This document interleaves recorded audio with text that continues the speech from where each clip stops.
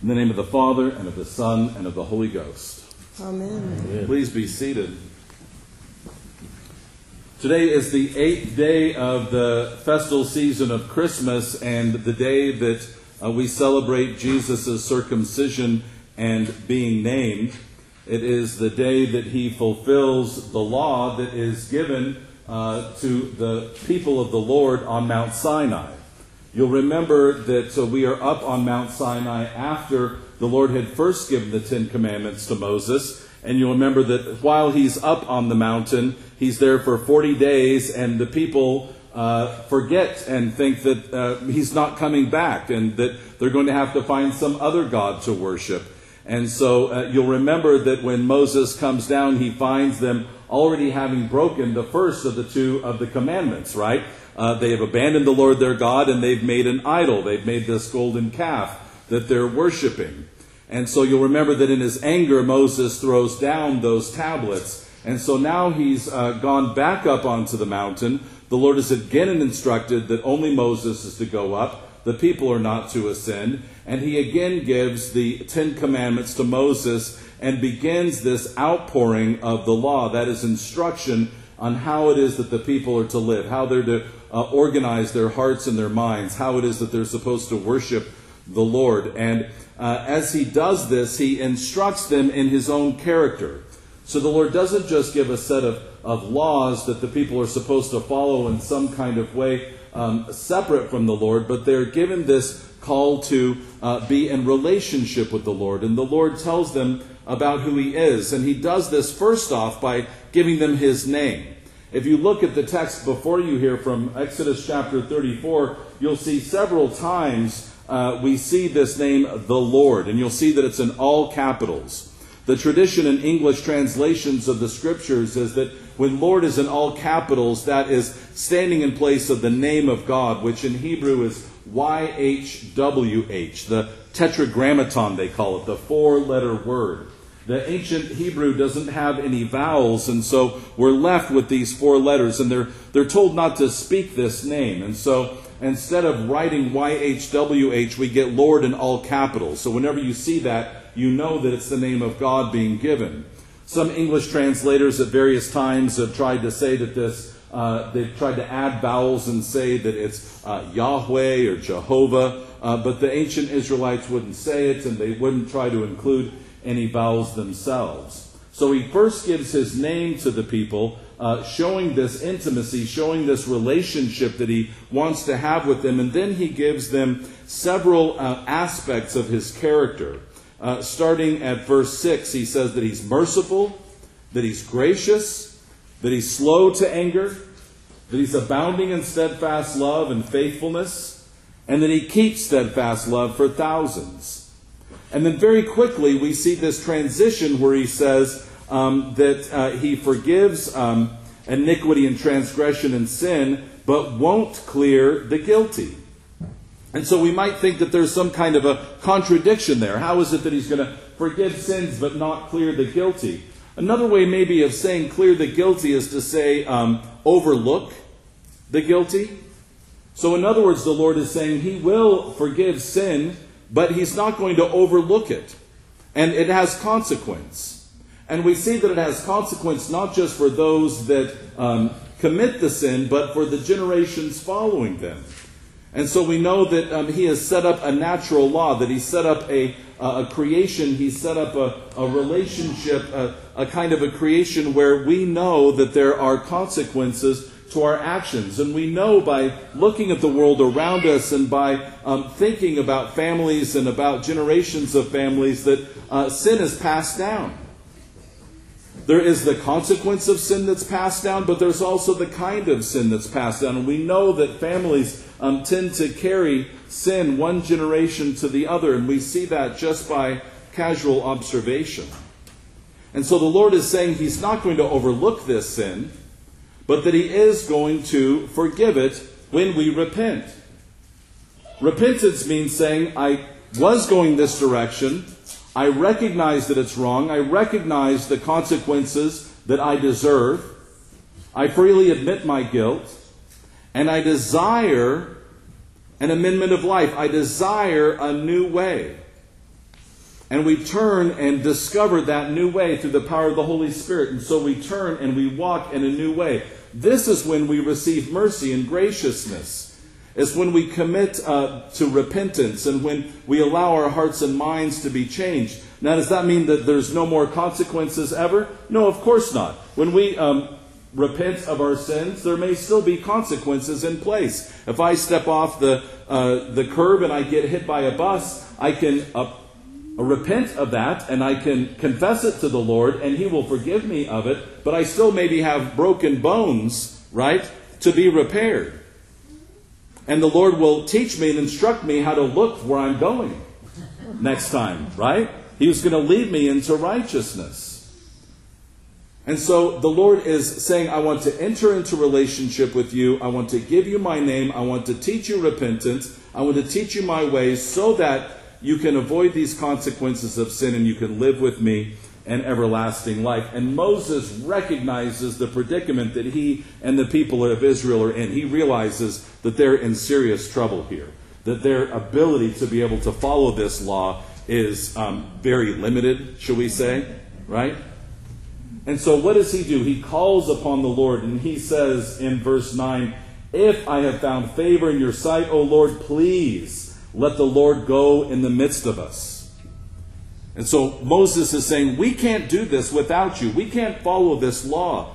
We can't avoid these consequences of sin. We have to have you with us. We have to dwell with you. We have to be in your midst. And really this is the whole message of the Exodus story and of the wilderness wandering, is that the Lord is teaching and instructing us how to live with Him. And so they build the tabernacle and they look for the pillar of fire and of cloud, and they learn how to look for the Lord, right? To look for where He's going and to follow Him.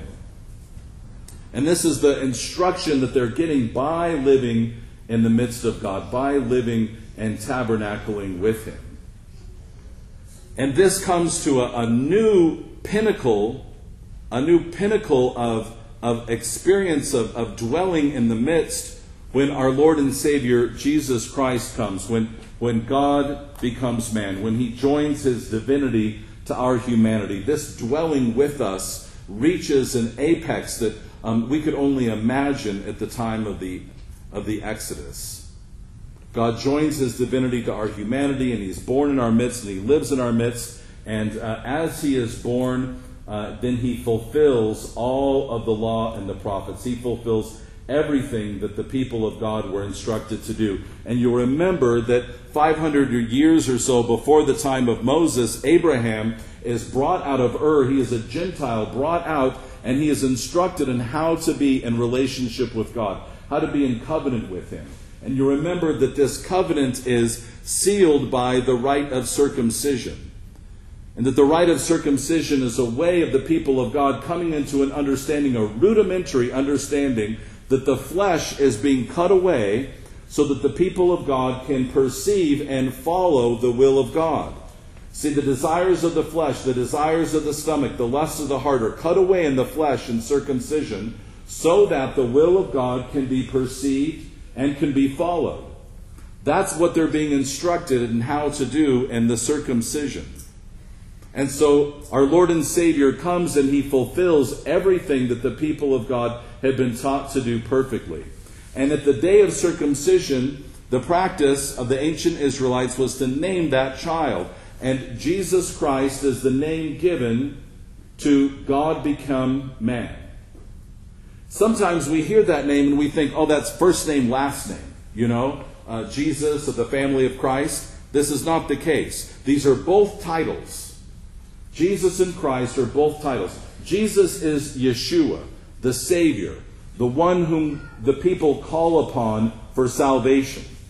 Right? Yeshua is the name of Joshua, who leads the people out of the wilderness across the river Jordan, right, through the waters of baptism, into the promised land, the land of eternal life. And so Jesus, Yeshua, the name that we call on for salvation, is the one who is leading us through baptism across the river Jordan into this promised land, into this newness of life. So He is the Savior, the one who would save. Mashiach, Messiah, or Christ in the Greek, is the anointed one, the one who is anointed by God, the one who is set aside to fulfill all the promises that were made to David and to the nation of Israel. He is the one who is going to save them from sin and from the Gentiles and lead them into the kingdom of God, lead them into an eternal kingdom where they will become members of this kingdom. And it's a kind of adoption. We understand this as a kind of a beautiful adoption story where the nations are brought into this relationship where God will be their father and their king, and they will learn how to dwell in this kingdom. And so they're instructed in how to live. And of course, the most radical understanding of this kingdom relationship of the king and subject is that he gives us his name, a name now that we don't use this allegorical Lord name for, but who we call by his name. He gives us his name to call, Jesus Christ. And now this isn't a name that we're not supposed to say. This is a name that we're supposed to be saying and calling upon with every breath. And so you can see the beginning of the intimacy that the Lord is creating in this kingdom adoption relationship. He's calling us to call upon his name. And he has changed our very nature. By joining his divinity to our humanity, now our nature, the nature of creation itself, has been changed. We have been transformed in the most fundamental way so that we now can receive the Holy Spirit and be transformed with newness of life, so that our hearts and our minds can be changed. And this is enabled through the incarnation, through God becoming man. And so now we are ready. We are ready to receive the Holy Spirit. We're ready to receive the name of God. We're ready to call upon the name of God. And we're ready to be transformed into these new creatures.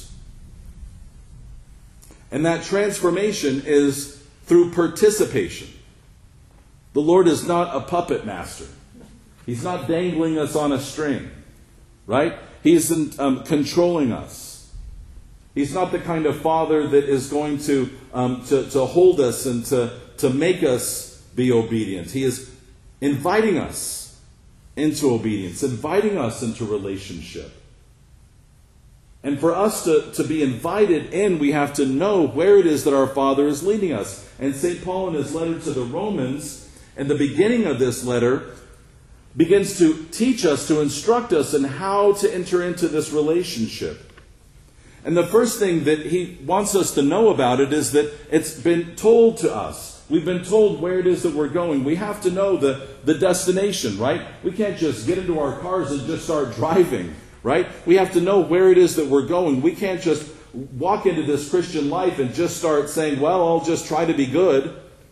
Right? We've got to know our destination. We've got to know who it is that we're being called to be. And the only way to know that is in the reading of Scripture. And St. Paul says, he promised beforehand through his prophets in the Holy Scripture concerning the Son. So for us to know who the Son is and who we are called to be in him, we have to be reading Scripture. We cannot do this without the daily reading of Scripture. We cannot. But when we read God's Word, we begin to apprehend, we begin to understand, we begin to clearly see the direction in which the Lord is leading us. We begin to understand the nature of Christ and how it is that he's calling us to be transformed. And he transforms us, we read, through the Spirit of holiness, by his resurrection from the dead. So the Holy Spirit is transforming us now through the resurrection and through his dwelling in us. And he's transforming us with grace. Grace is power. Grace is power. And we can receive grace the same way you might think about us receiving electricity, right? I can plug into these outlets, but if I never turn the stereo on, if I never put the record on the turntable, if I never turn it on and I never play it, I can say, well, I'm plugged in, right? But it takes more than that. For us to receive the power of the Holy Spirit, that we then have to do what? We have to have brought about in us the obedience of faith. The obedience of faith. The obedience of faith means that when the Lord calls us to do something, we do it. See how complex faith is? This is a tough concept, isn't it? The obedience of faith. The Lord calls us to do something and we do it. And we can only do it through the power of His Holy Spirit when we're waiting upon Him. When we're saying, Lord, I'm not enough. I don't know how. I'm not able. Then it's by His grace, His power, that He would fill us with a clear picture of who we are called to be and how we are to live. And you notice that in Moses on the mountain and the shepherds and the angels in Bethlehem, this power and this following is called worship.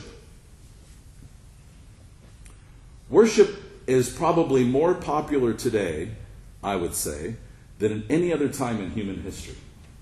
You see more worship going on today, I think, than ever before. We're worshiping entertainers, celebrities. You'll see tens of thousands of people walk in and lift their hands and sing along and dress like the people on the stage and talk like the people on the stage and try to be like the people on the stage and pay hundreds of dollars for the opportunity to do it. If that isn't worship, I don't know what is. We're called to worship only the one and true God because we become like what we worship. Right? The people that worship idols become like them. They become deaf and dumb with no understanding, like stone and rock and wood. And if we would worship an entertainer, we'll become just like them. If we worship the Lord, if we submit to Him, if we follow Him, if we listen to Him, if we give Him praise and honor and glory, if we wait upon Him, then we will be transformed through His grace. He would have us called by His own name, Christians, so that His love and His name would be known everywhere that we go. Throughout this coming year, may our prayer be that when we go into the world, people would not see us, but they would see our Lord and Savior Jesus Christ, that they would see His love and His compassion, and that they would know that His grace is abounding forevermore. Amen.